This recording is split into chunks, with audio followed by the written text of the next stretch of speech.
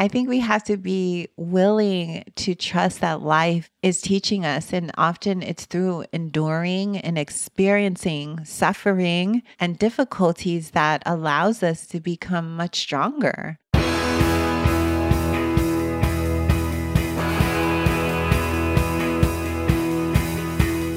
Welcome to The One You Feed. Throughout time, great thinkers have recognized the importance of the thoughts we have. Quotes like garbage in, garbage out, or you are what you think ring true. And yet, for many of us, our thoughts don't strengthen or empower us. We tend toward negativity, self-pity, jealousy, or fear. We see what we don't have instead of what we do. We think things that hold us back and dampen our spirit. But it's not just about thinking. Our actions matter. It takes conscious, consistent, and creative effort to make a life worth living. This podcast is about how other people keep themselves moving in the right direction, how they feed their good wolf.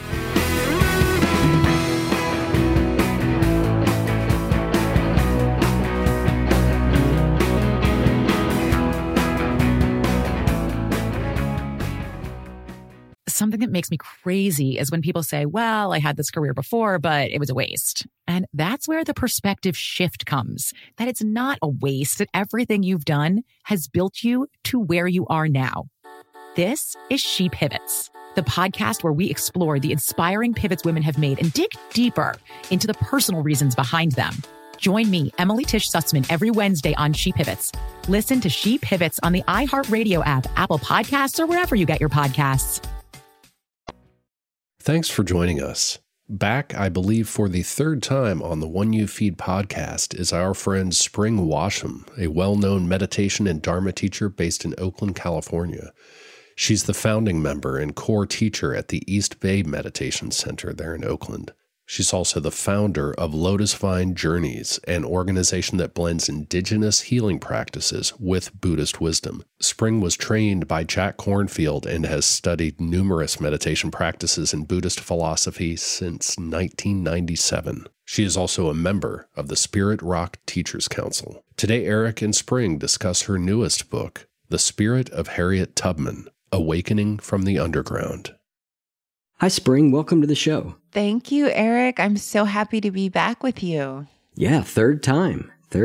So I love when I can connect with guests multiple times over the years. It's a warm feeling I have, and I love to see how people's work evolves and their thinking changes and grows. And we're going to be discussing your latest book called The Spirit of Harriet Tubman, Awakening from the Underground. But before we do that, we'll start, like we always do, with the parable of the wolves. And in the parable, there's a grandparent who's talking with their grandchild, and they say in life there are two wolves inside of us that are always at battle. One is a good wolf, which represents things like kindness and bravery and love. And the other is a bad wolf, which represents things like greed and hatred and fear. And the grandchild stops, thinks about it for a second, looks up at their grandparent and says, well, which one wins? And the grandparent says, the one you feed. So I'd like to start off by asking you what that parable means to you in your life and in the work that you do. Yeah, I was thinking about this topic last night. I was teaching an online class at Spirit Rock, where I'm on the Teachers Council meditation community in California. And I was talking about the stories of the great leaders throughout time. I was talking about the bodhisattvas, and I was talking about Harriet Tubman, and I was talking about how important it is for us to tell these stories. We must tell the stories of these beautiful heroes over and over from every tradition, those who represent love and bravery and courage and have great heart. We can't forget them right now, and particularly in the face of so much violence and so much greed and hatred and delusion. These stories are so important of people who fed the good wolf and led others. And so for me right now, these stories that we tell, that we must remember and share, they're very important. Yeah, they are. As you were talking, it made me think of an exercise that I've done with people before. I didn't make it up. It was taught to me, but I don't remember by who. But it's in trying to figure out like what your values are, what's important to you. One way of doing it is to look at somebody you really admire.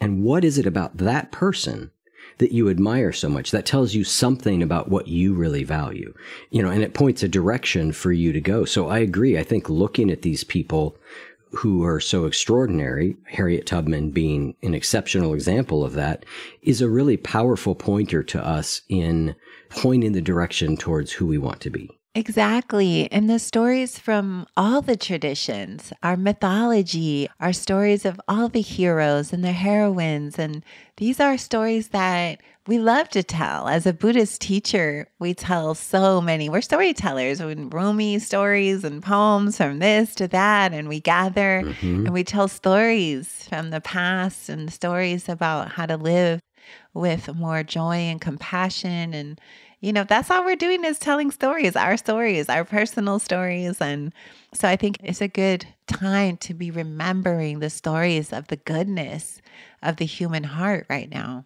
Yeah, it's funny because we look at these stories and any good story, there is challenge, there is conflict, there is overcoming. And most of the time, we don't want our stories to look anything like that, right? We want just a story of everything being good, but A, doesn't make for a very good story, B, isn't the way the world works, and C, isn't, really how we grow in life. Yeah, I mean, we all know that we go through challenge, but we don't like it. We do have this idea that we're on this elevator. Our awakening goes straight up, one floor, then the next floor, and we just go higher and higher, faster and faster. Well, it's really not like that. Sometimes you go straight down to the basement and the hell realm for a while, and then here and there. But I think we have to be willing to trust that life is teaching us. And often it's through enduring and experiencing suffering and difficulties that allows us to become much stronger. It allows us to awaken qualities that we didn't know we had. You need some struggle in this life, and nobody is struggle free. Let me just say that. Right. Right. Nobody gets out of this without some scratches and hardship, no matter who you are. But I think it's a time that we have to kind of embrace this idea that, there will be hardships, there will be the 10,000 sorrows. And if we can lean into them as seeing them as valuable, we'll learn and we'll be resilient in a different way. Let me ask you a question about that, because this has been on my mind a lot lately. We interviewed a woman, you may know her. Her name's Dr. Joan Cacciatore. She focuses a lot on traumatic grief. A lot of the work you've done, focuses on trauma and healing of trauma. And so on one hand, we have this idea that, it is through struggle and difficulty that we transform and we grow. And yet, oftentimes, it's the very worst thing to say to somebody who's in the middle of deep struggle and difficulty or trauma. Like, it's a growth opportunity, right? Like, it makes you want to stab somebody. So I'm curious for you in your own life, as you're going through challenges, how do you navigate that? Maybe I want to keep one eye on the fact that there is growth here in this, but I also want to allow myself to be where I'm at and experience the emotion and not try and spiritually bypass it, right? Well, I think you do both. When I'm going through difficulties, and as we were having our conversation before we started taping, I went through this period of tremendous suffering. I got this jungle disease and I thought I was going to die from the treatment and all these difficulties. And what I realized is that I knew in the moment that this might be the hardest thing I'm facing. It was really like a life or death, shamanically, at least it felt like dark night of the soul. But deep down, I did know that this is going to be of benefit. I knew it was impermanent. Yeah. And so, it doesn't help when someone's in their darkest hour to go, hey, you're going to love this in 6 months. No, I just show up compassionately. But I do remind people of their strength in moments of hardship. I do remind them that, and this is why we remind ourselves by telling stories of those who have endured. This is why we take comfort in, somebody else has been through this experience. And let's talk about the story of how they did it. That does give us a kind of comfort, a compassion. I do recognize in the moment when we're experiencing something, there's the belief that it'll never end and I'll never survive and I'll be like this forever. The ego mind tells us that. Absolutely. But then, that's what I love about our hearts is that they recover.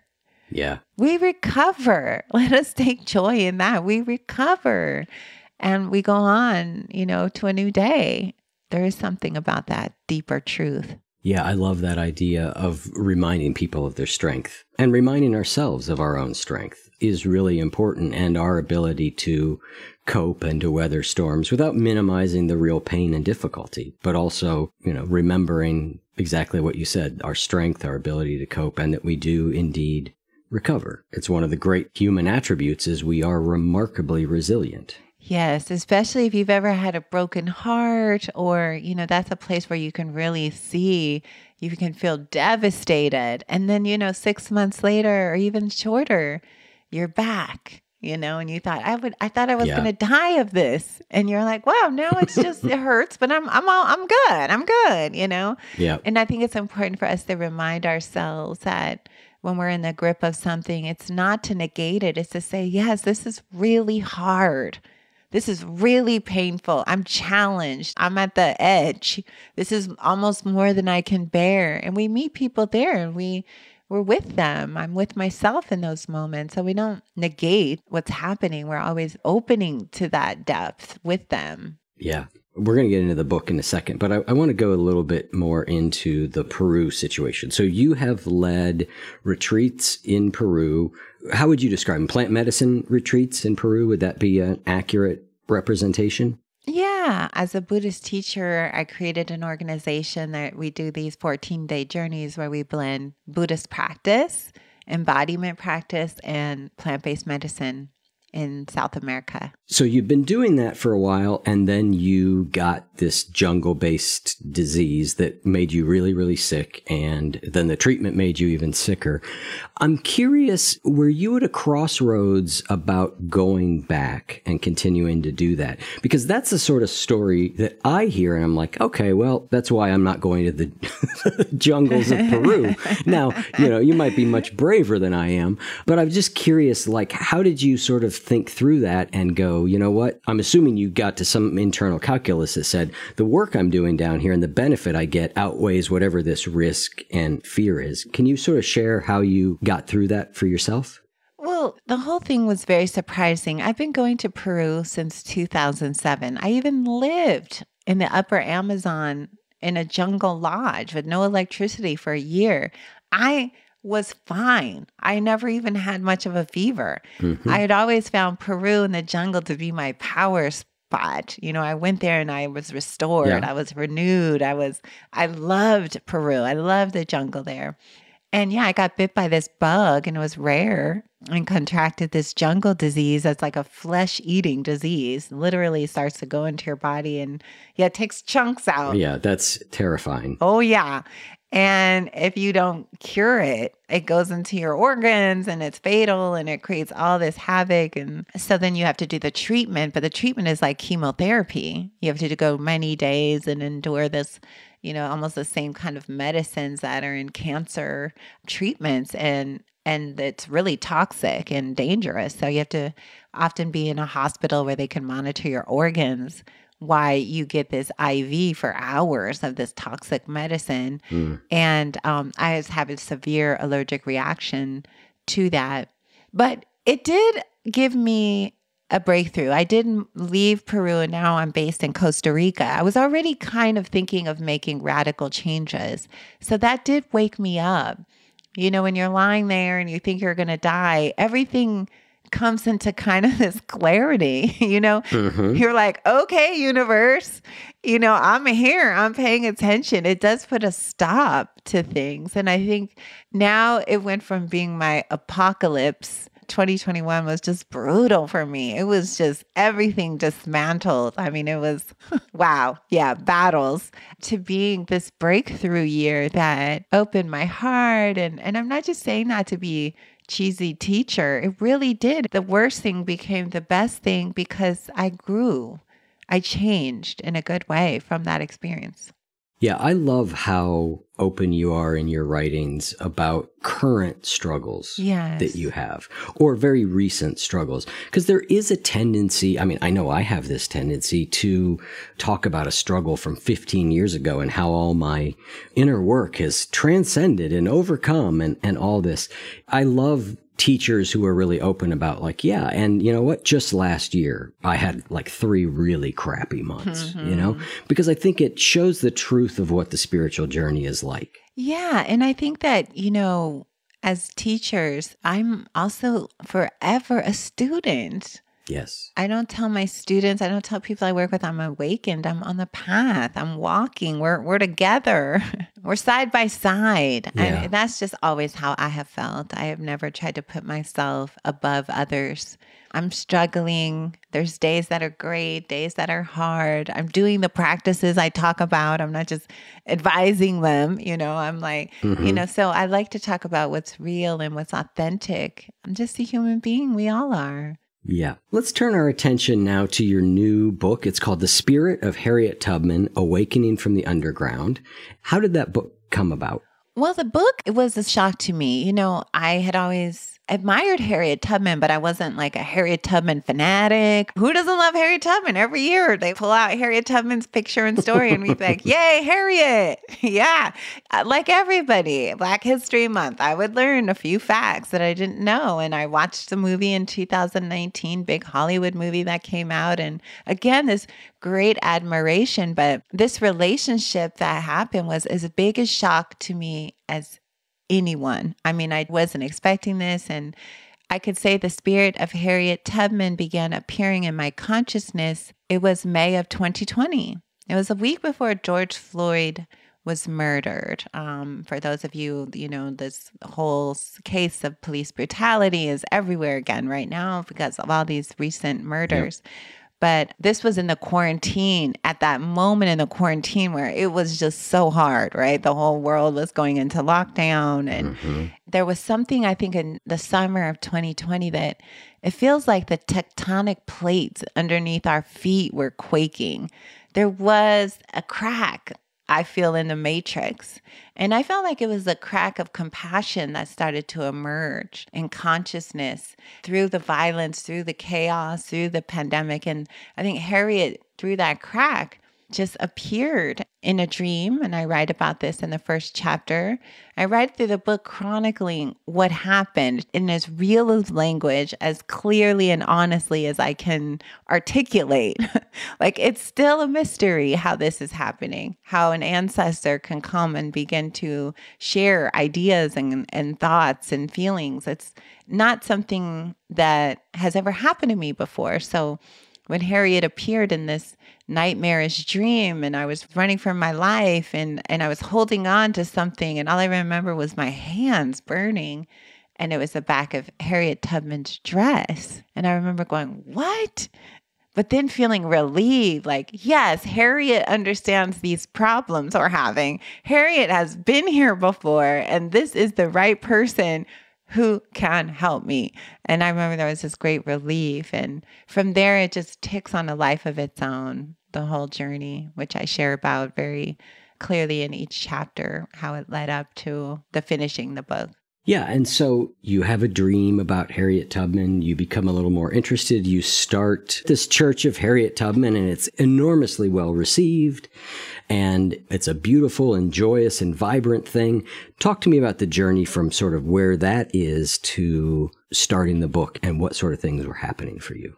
Well, during that time where, you know, the first dream and then what was happening in society, I started feeling Harriet Tubman around me all the time. I started thinking about it. The name would come. I started doing research.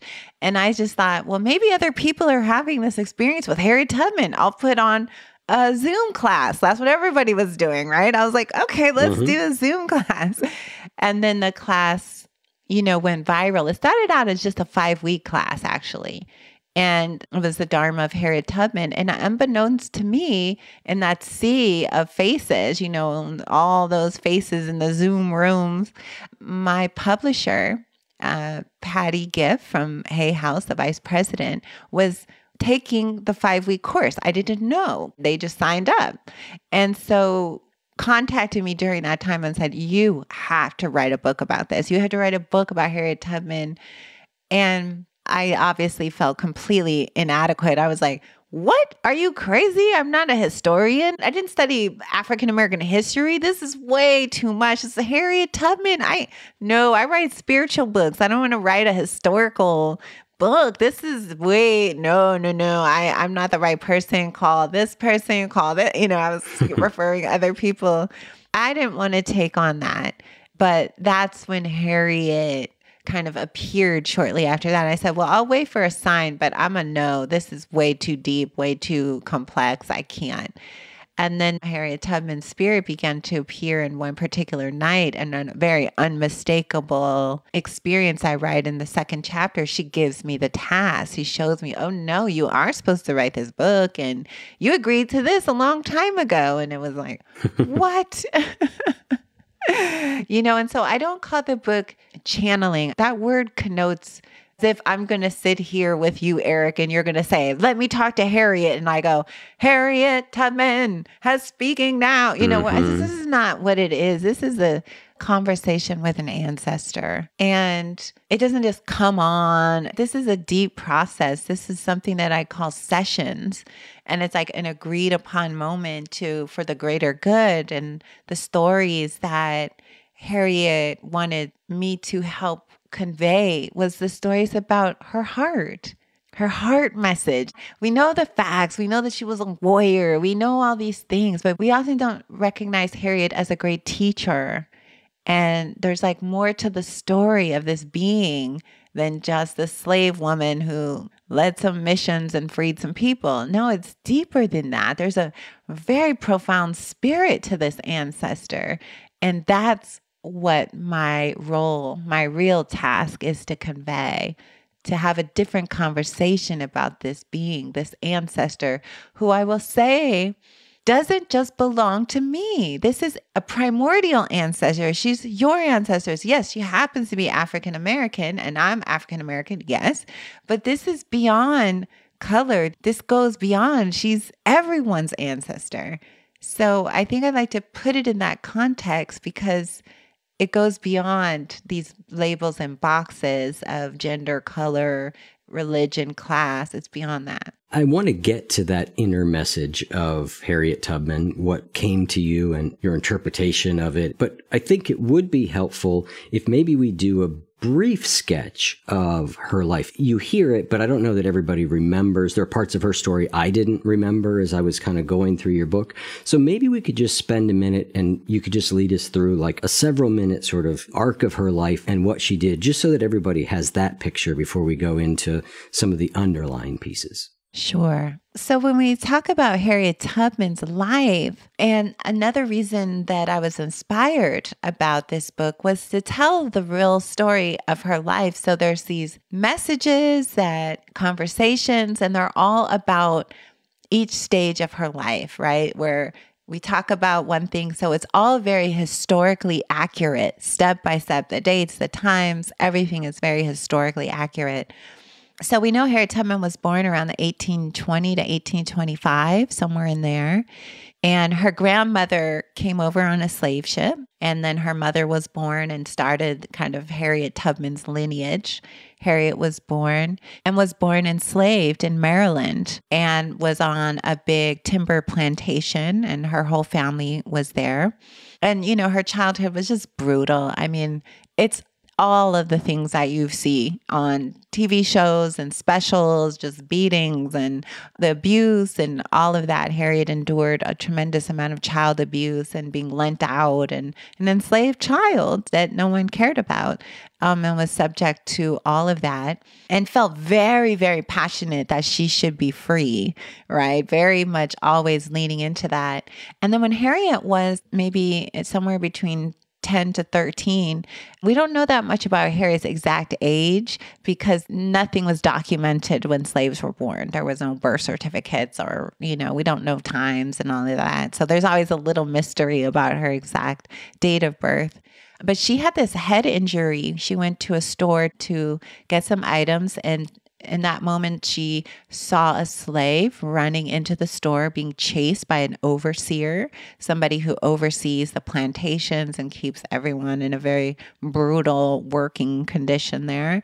And he asked her to hold down the slave. She denied immediately. No, I will not hold him down so you can beat him. And he threw a weight that was on the counter and hit her in the head. I think this is the first significant thing. There's like some key things about her life. Born into slavery, her whole family, many siblings. Then she gets this head injury. And the head injury, they thought she would die, right? They carried her back to her house, and for 2 days she went in and out of consciousness. But Harriet says that was the beginning of an awakening and this incredible connection to the spirit world. It was like something open, and she journeyed and saw herself and talked about throughout her whole life this conversation with the divine. She became clairvoyant. She just had this awakening that happened there. So then she goes on to continue living as a slave, but runs away when she's in her 20s, 26, somewhere around there, 27, finally runs away, makes it alone. Nobody knew what to make of Harriet Tubman because of the injuries. She had narcolepsy, seizures, and she would just pass out at any moment in the middle of a conversation, just fall into a sleep state. They could never wake her up, no matter what they did. But when she did wake up, she would have these stories, and they just thought, this lady is crazy. She was seeing visions of the future and her role and being a conductor and being free. And everyone thought she was just crazy.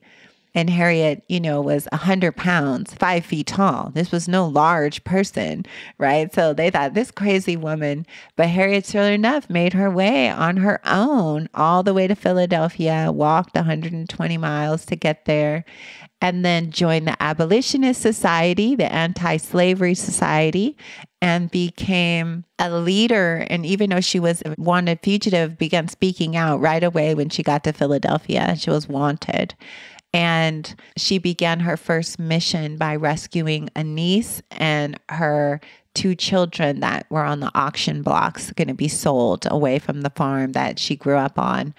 And that led her into rescuing people. And then she became one of the most famous conductors, and her nickname was Moses. After she conducted on the railroad for 10 years and rescued all of her family members, including her parents, in a very daring rescue as an underground operative, she then became involved and was recruited into the Civil War. And this is a part of the story that many people don't know about.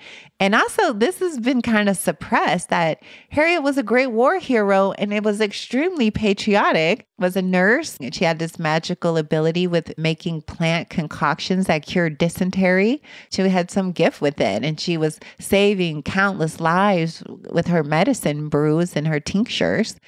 But also, she was recruited to be a spy for the Union Army, and she was the first woman in history to lead, plan, and execute her own military raids with her own troop of Black soldiers, and led very amazing, successful attacks on the Confederate stronghold places and rescuing people. And I mean, who does this, right? It's incredible. I mean, this is a woman who's formerly enslaved leading. I mean, it just makes no sense. And then went on to join the women's movement and fought with Susan B. Anthony for the passing of the Women's Voting Rights Act. And just her whole life was just dedicated to liberation and freedom, that every being born should have the same equal rights. Yeah. I could say more, but those are some of the main things that stand out.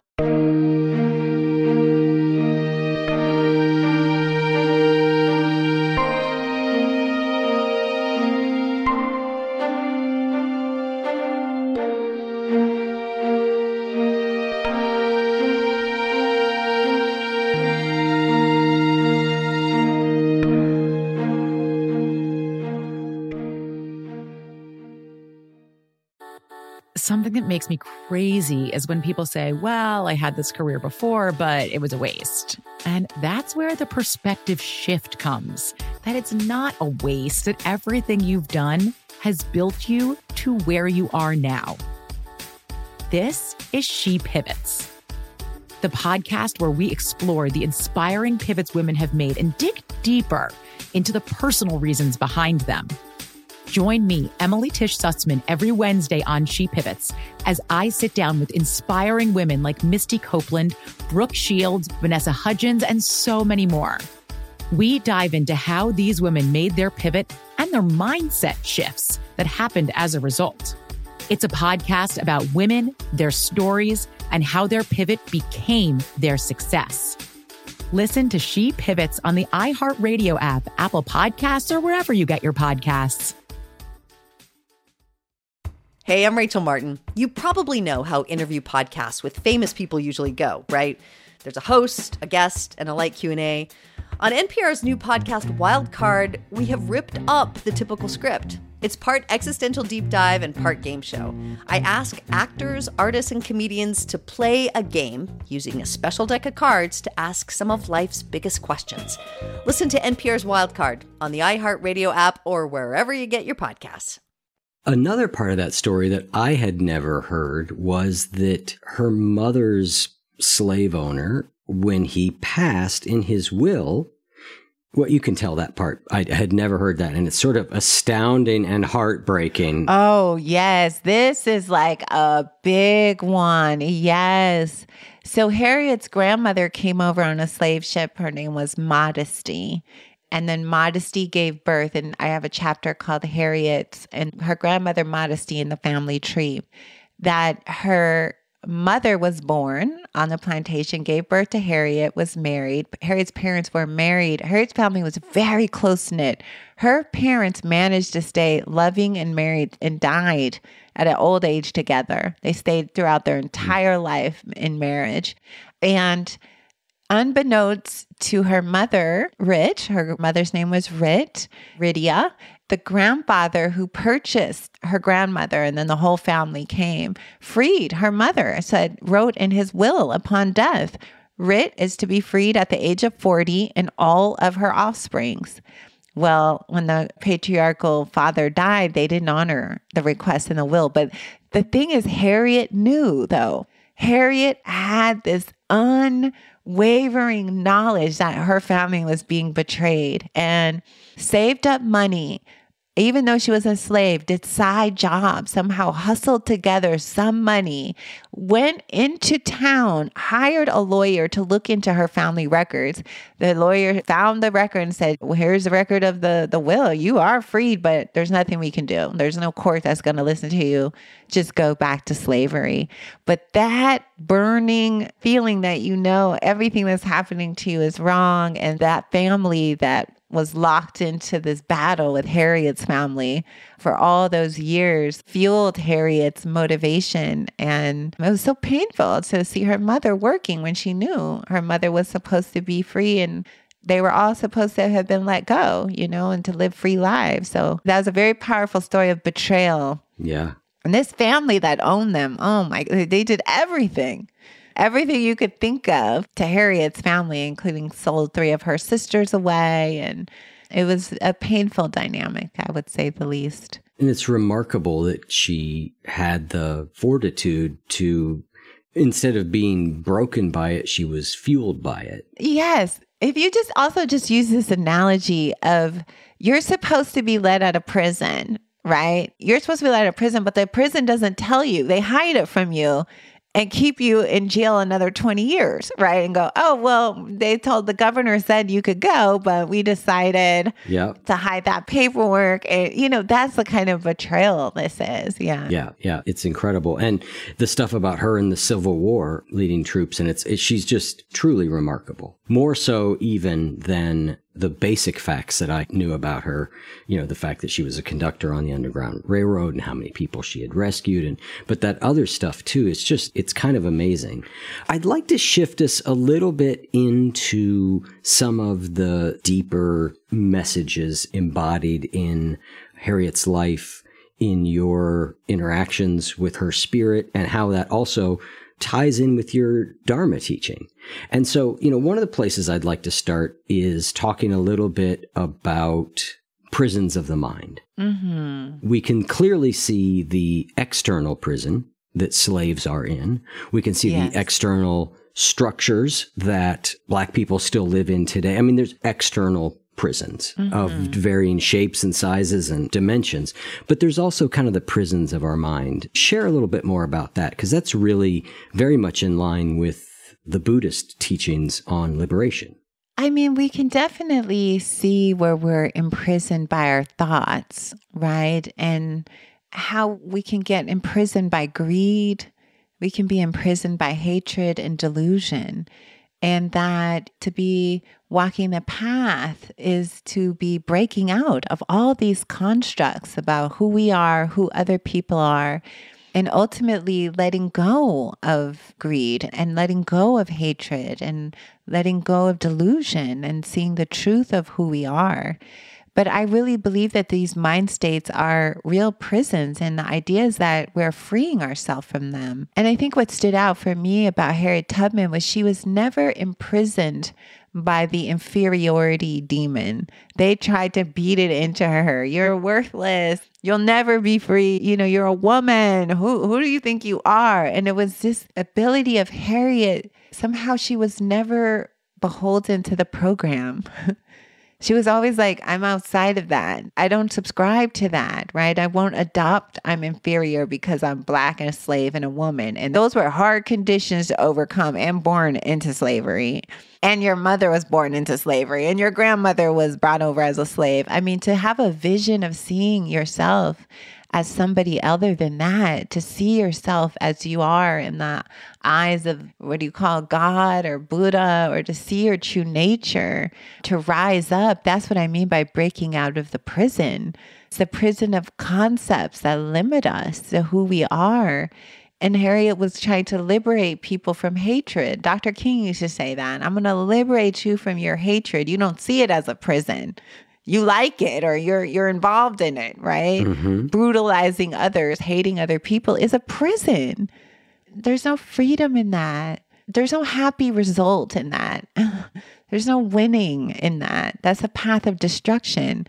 And so that's what prisons do. They imprison us from seeing our goodness. So the whole of the spiritual path is waking up and letting go and shedding more and more of these cells that we lock ourselves in. And now on the outer level, yes, there are people literally in cells, literally experiencing on the physical level imprisonment, but many more are dealing with the prison of their mind.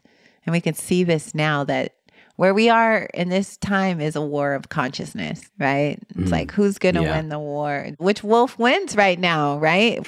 It's so classic. Yeah, and we all know examples of people in situations that they are not free in many ways, but they are in many other ways very free, freer than most of us. Mm-hmm. You know, Nelson Mandela is a historical example of that, but we can read memoirs of people in prison and we can see like, wow, that person, yes, while they were living in terrible circumstances, but inwardly, they were free. Nicole on our team, who helps put these episodes together and do research, she really drew a parallel that I'm glad she did about when you're talking about Harriet Tubman and, you know, having to free not only the slaves once they were physically free, but having to free their minds. And it reminded of Edith Eger. I don't know if you knew who she is. She was in the Holocaust camps, I think at Auschwitz. But she talks about that. Even after being freed, she had work to do to free her mind from captivity, and how many people remain imprisoned in their mind even after they were set free. Yeah. And even trauma is a form of being imprisoned still. Yeah. Right. We're still enacting, we're still reacting until we even heal our trauma. We're imprisoned by it. We're imprisoned by fear and what has happened to us. Our bodies hold on. So freeing your mind is no easy job at times. You know, we've got it's not easy on the external level, right? But this is the time that we're in now. We're in a time and space where we have to look at our mind and what we are creating, the hell realm. Because exactly, you meet people all over who live in very difficult situations, but are experiencing much more joy. We see billionaires on TV right now creating hell realms and saying crazy, you know, they're in a hell realm of their mind. Yep. They might have $1 billion, but it doesn't buy you real freedom, and it doesn't buy you compassion. It doesn't buy you wisdom. And so there's a guy that I love a lot who's on death row right now named Jarvis J. Masters. He's at San Quentin Prison. And he's someone that I think about every time I drive over the Richmond Bridge, because he's in a tiny unit right there on death row and practicing hour after hour after hour after hour, right? And he's like, if I die here, okay, so be it. I was freed a long time ago. My heart is free. They can do whatever they want to my body now. Imprison it, beat it, lay it here, even kill it, But I know my heart is free. And so this is what we talk about, the prison of the mind. And this is a high level we're talking about, This is a higher level of consciousness. I love what you said there about how difficult this is, right? I mean, it is extraordinarily difficult to free ourselves from the prisons of our mind. But in my experience, to do it to whatever extent we are able to free ourselves is valuable. You talk about abolitionism later on in the book, and you say that there's 3 levels of it: inner, outer, and ultimate. Talk to me about what you mean by that. Yeah, I was thinking a lot about that word abolitionism and abolitionists, that word was so popular when people were seeking to abolish slavery, right? They wanted to abolish this law. They wanted to abolish this mind state, right? And then, the word kind of went out of style a little bit. It was very popular. The Abolitionist Society, these were kind of like the activists of our time, So that word abolishing, and I think about that right now, inner abolitionist is this abolishing our own greed, hatred, and delusion. It's this seeking to abolish that which is destroying us, right? We're going to abolish these habits, these patterns, and we're going to liberate ourselves from them. I mean, as a Dharma practitioner, that's all we're ever doing is uprooting these seeds and planting new ones, right? Yeah. We're cultivators, we're farmers of our consciousness. And you've got to be willing to tackle these habits and these mind states. So the inner is the willingness to do the work of abolishing our racism, our cruelty, our inner hatred. And we don't do that with the baseball bat. We're doing this with the heart of compassion, so we're the inner abolition. The outer is just that we become also sensitive to what is happening around us. We don't walk around with blinders on. Oh, I'm sorry that's happening to you. It's not happening to me while someone's being murdered outside in front of us. Well, sorry. We seek also to end it in our environment as it becomes an extension. This is an extension of me, And when I see the suffering right outside my house, there's a movement to reduce it, to help support abolishing any place where this hatred is living in society. And so that's kind of the outer. It's that movement to reduce. And the abolitionists, our ancestors who were some of the greatest abolitionists ever, they didn't live in slave states. They didn't have to. They wanted to abolish it because of its cruelty. So I know for a lot of us right now, I want to abolish the current way policing is done in America and re-envision another way, a safer way, a more loving way. That's something that word is picking up steam again. Abolition, let's abolish this system and create something else. And then ultimate is just kind of moving on the path of the Buddhas and the prophets and the awakened beings. It's seeing that all of this is just a dream. Ultimately, it's the abolishing of the ego itself, right? Ultimate liberation is the self. The whole idea is gone and we're just in a sea of compassion and we're just being used in the service of humanity in that way. So I write that as the ultimate level of it. When the ego has been abolished, now you're really free. Yeah, I love thinking of it in those ways, and that we do have work to do, inner, outer, and at least a glimpse in occasionally at that ultimate freedom is there. I want to change directions a little bit here and talk about the North Star. What is the historical importance of the North Star, and what's the symbolic importance of the North Star? Why is there a chapter that's very much focused in that direction? When I think of the North Star, first of all, Harriet Tubman was someone who followed the North Star. by herself, walked all the way from Maryland to Philadelphia, following just the lights in the sky. I mean, imagine there was no cell phones, there's no maps. This is someone who could not read or write. This is someone who was avoiding slave catchers and dogs and, bounty hunters, and this faith in the stars. This kind of reminds me of when Dr. King used to say, the strong arc of the universe bends toward justice. Right. And the history of the North Star is so interesting. They used to think it was the Star of Bethlehem, going back that far. And the North Star is an interesting Polaris. It doesn't move. It stays like in the same direction, pointing north.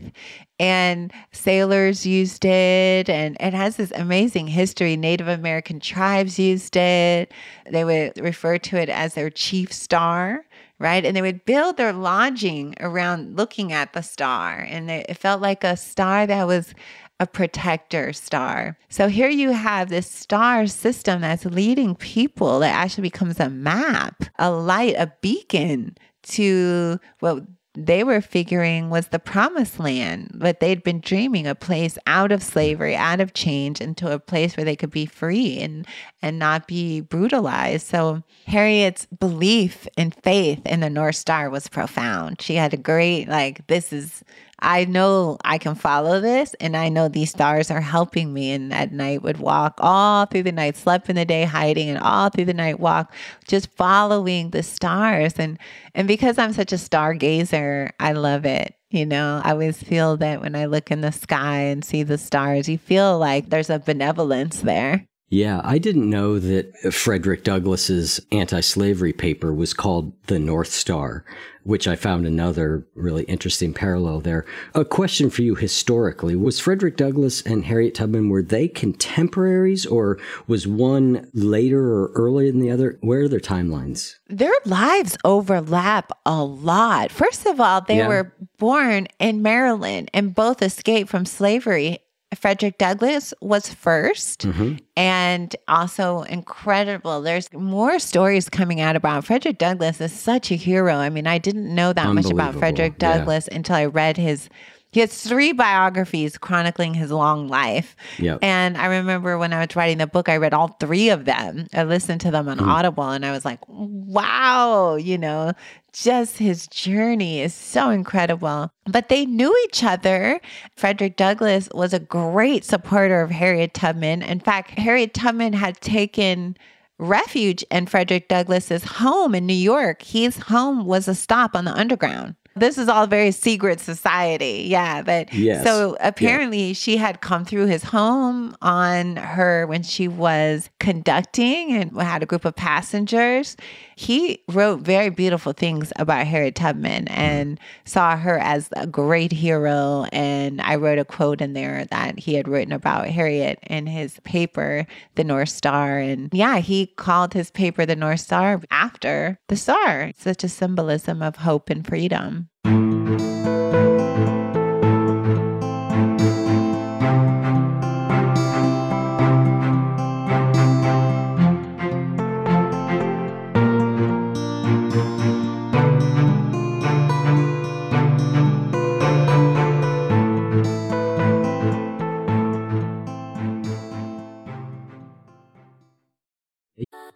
Something that makes me crazy is when people say, well, I had this career before, but it was a waste. And that's where the perspective shift comes, that it's not a waste, that everything you've done has built you to where you are now.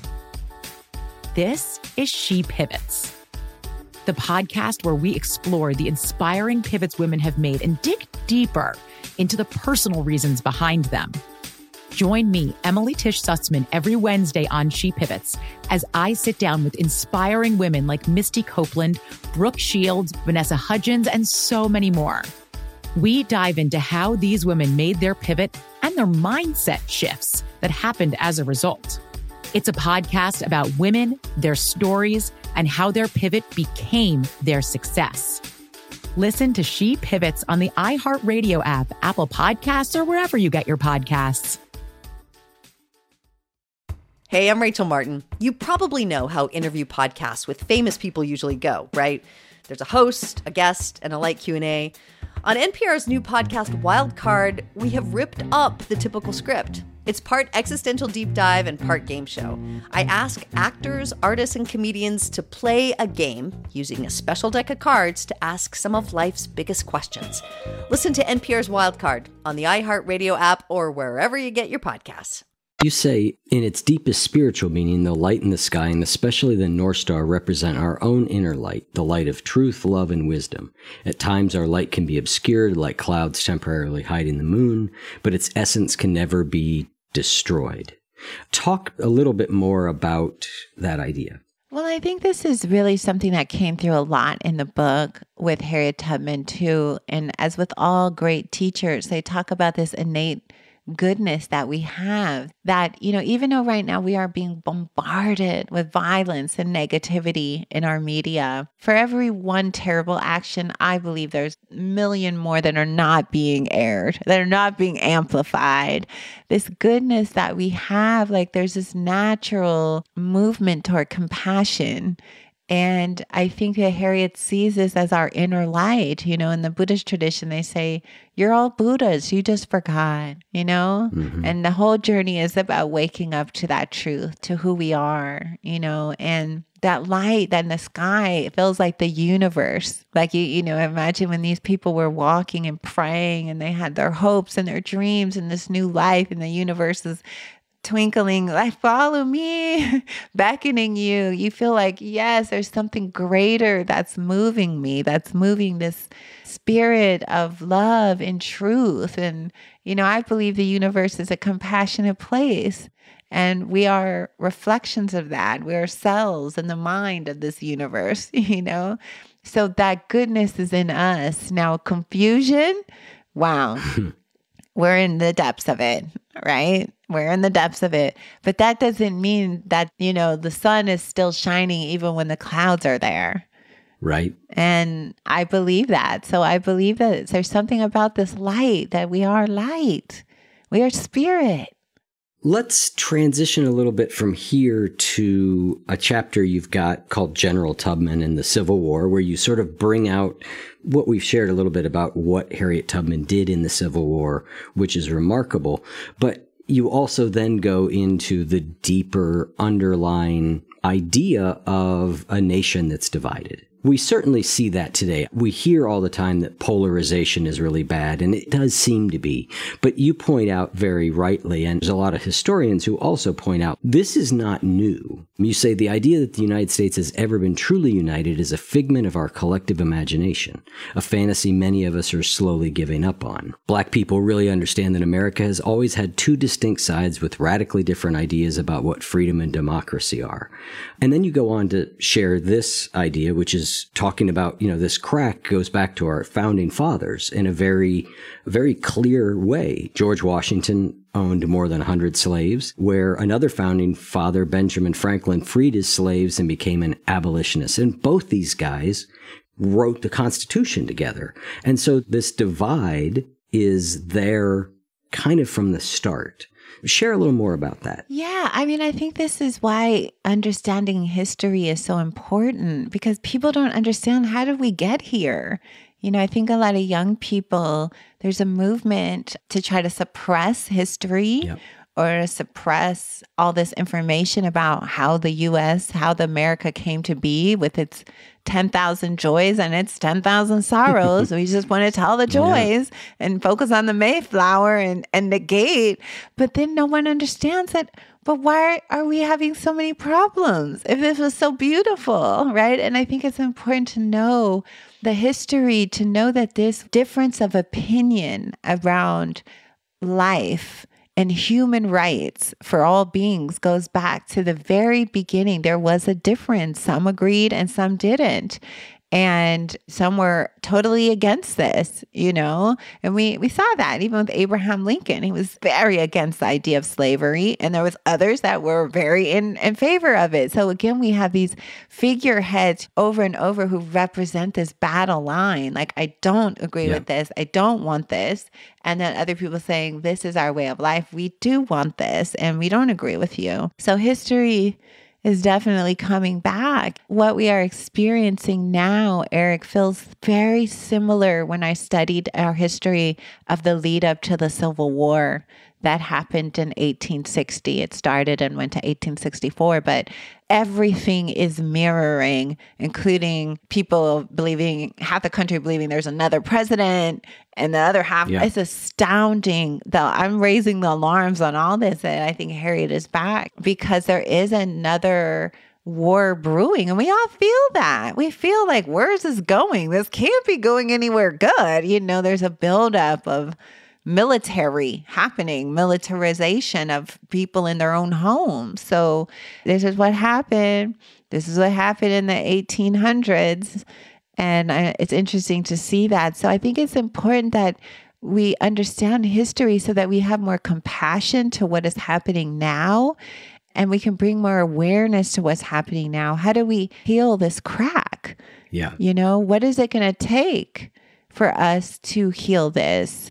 How can we find commonality around human rights and equal justice for all beings? So this is our challenge for this generation. Yeah, I think so too. And, with the idea of a civil war, I generally stay fairly far from politics on this show. It is scary in a way. And I sometimes worry, though, that by us forecasting that's where we're headed, and I'm not saying that's what you're doing, you're just saying there are signs here that mirror it, that we are pushing ourselves in that direction, that we're tallying up our differences. I always think about the stock market, and I'm always like, well, the stock market is like, it's bad because people think it should be bad. It's this very strange thing that responds. Yeah. People always talk about the stock market like, well, the market was feeling fear today. Like it's this living creature, which in some ways it is. It just always weirds me out, though, because I'm like, but we're the consciousness that's driving the entire thing. Yes. So same thing with the divide that is very real and is here and does need healed, is like, what way of relating to it helps us, like you said, to bridge it, to narrow it, to stop it from getting to the point where we have to fight each other, because there's nothing good that comes out of that. My belief is, and I know yours is, that like whatever the question is, violence is a bad answer. Well, I absolutely agree with you. And I know that without the Civil War, slavery would not have ended. Yeah. So in order for that system to collapse, it had to be a battle because it was so dug in. Yeah. Right? Yeah. It wouldn't have. There was no resolution. People were willing to go to battle over it, right? They were willing. And so I hear you, like, all of this is our minds. We are creating it. We are create the divide. We create the stock market. It's all our dream, right? We create our concepts, and these are the prisons that people are willing to die for. Yeah. The prisons of our concepts, And so I don't know what it would mean to have another civil war or if that's imminent. All I'm saying is that when you study the 3-4 years before, in the 1860s, wow, it almost is an exact replica of what's happening now. The divide is even the same states. Yeah. Yeah. It's almost like a history. It's trying to repeat itself all these years later. But now we have more awareness. So what does this mean for a more conscious society? Yes. And I think it's hard to know if talking about it creates something more real or not talking about it. Inevitably, we wind up there. Like what heals? Ignoring it or going, nothing's happening. Let's focus on the joy, everybody. And then there's next thing you know, there's a buildup outside your front door and you go, well, how did this happen? Well, it was happening. So it's hard to know what's creating what. Agreed, 100%. There's no right answer there. I want to go back a little bit to something that you said a little while ago, which was, for every terrible act we see on the news, you believe there's lots and lots and lots of other acts of love and compassion and kindness and decency that are out there. And I share a very similar belief. So we know that news can be toxic for us in many different ways. I mean, at the very least, it's just one view of the world, and it's a view of everything that's going wrong in the world, largely. That's what it is. That's its view and its orientation. And so on one hand, being exposed to it too much will, at the very least, skew our belief about what's happening in the world, because we will say, oh, we're only looking at the bad, not, again, all the wonderful acts of kindness that if you walked out your front door, you would be seeing. So how do you orient towards being in touch with what's happening, paying attention to the news so that you do know what's happening, but not getting lost in it? Because I do think that you still have a view of humanity that's, as you said earlier, the universe is a compassionate place. So how do you, in your own life, very practically manage that desire to be informed with the desire not to drown in negativity? Well, I don't have a television, that's for sure. Mm-hmm. I haven't for years. So I don't have CNN on while I'm cooking and cleaning or whatever people, Fox News, any of it. It is going 24 hours. It's an addiction. Yeah.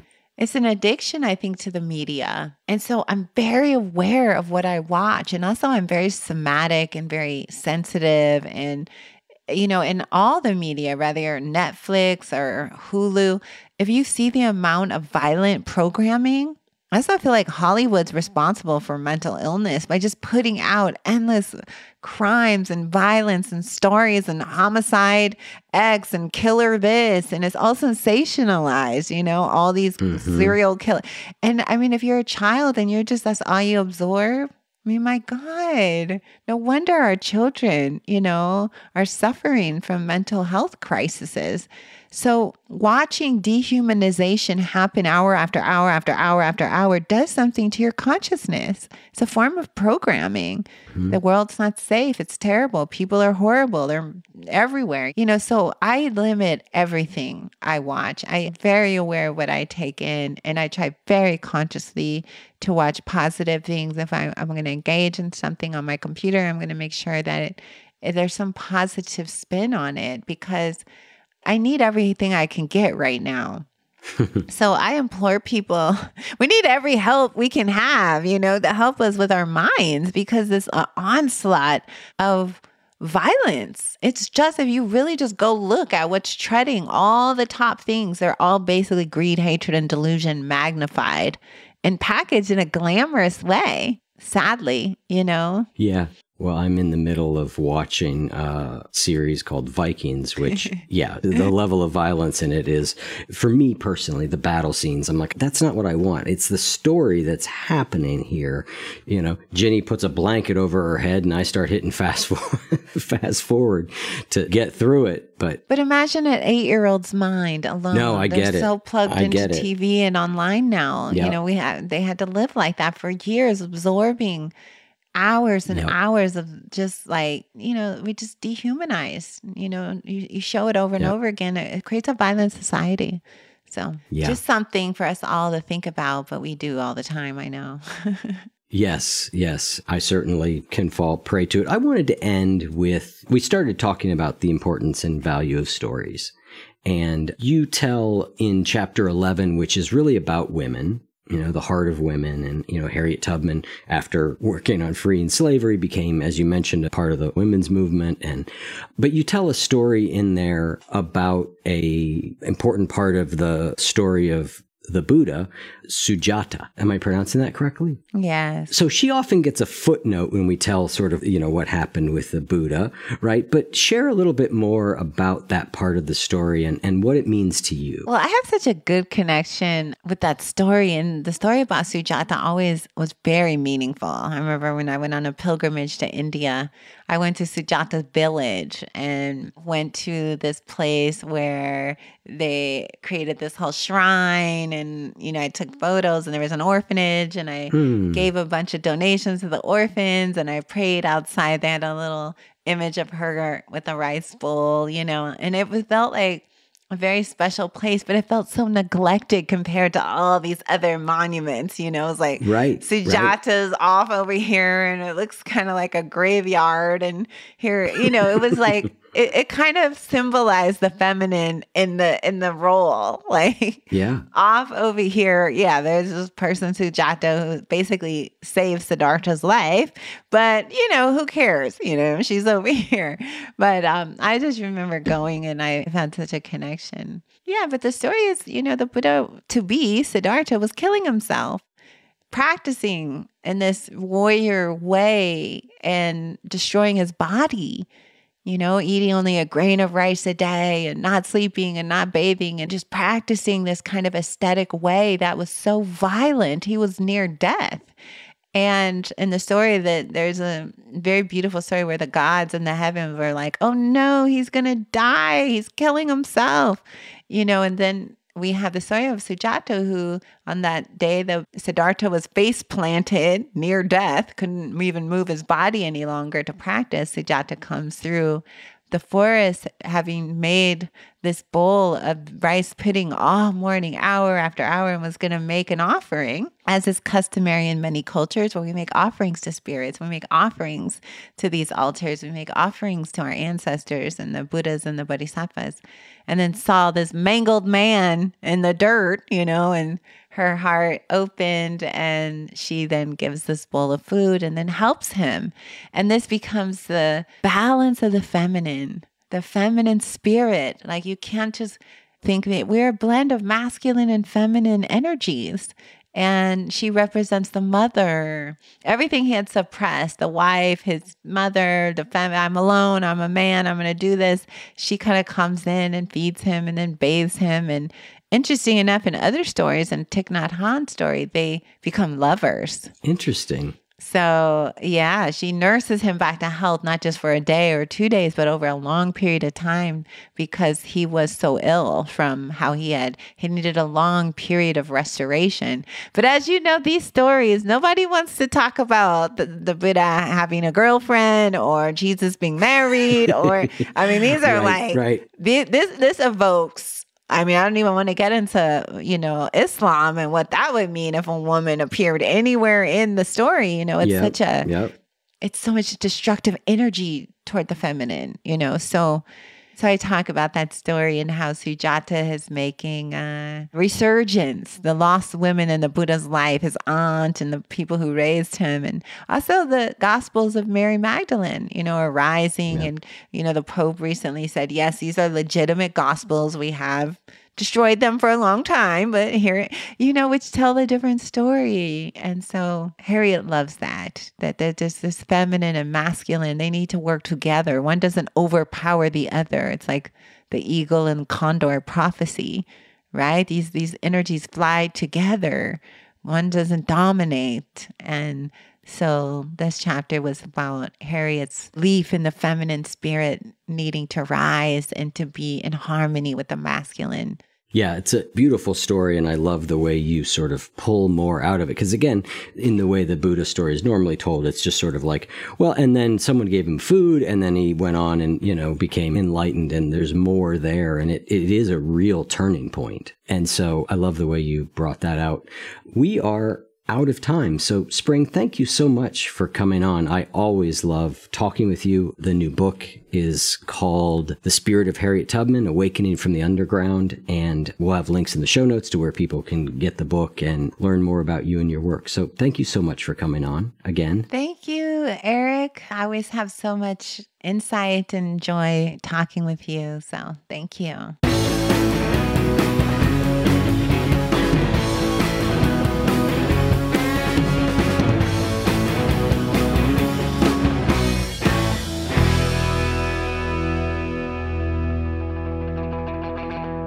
If what you just heard was helpful to you, please consider making a monthly donation to support the One You Feed podcast. When you join our membership community with this monthly pledge, you get lots of exclusive members-only benefits.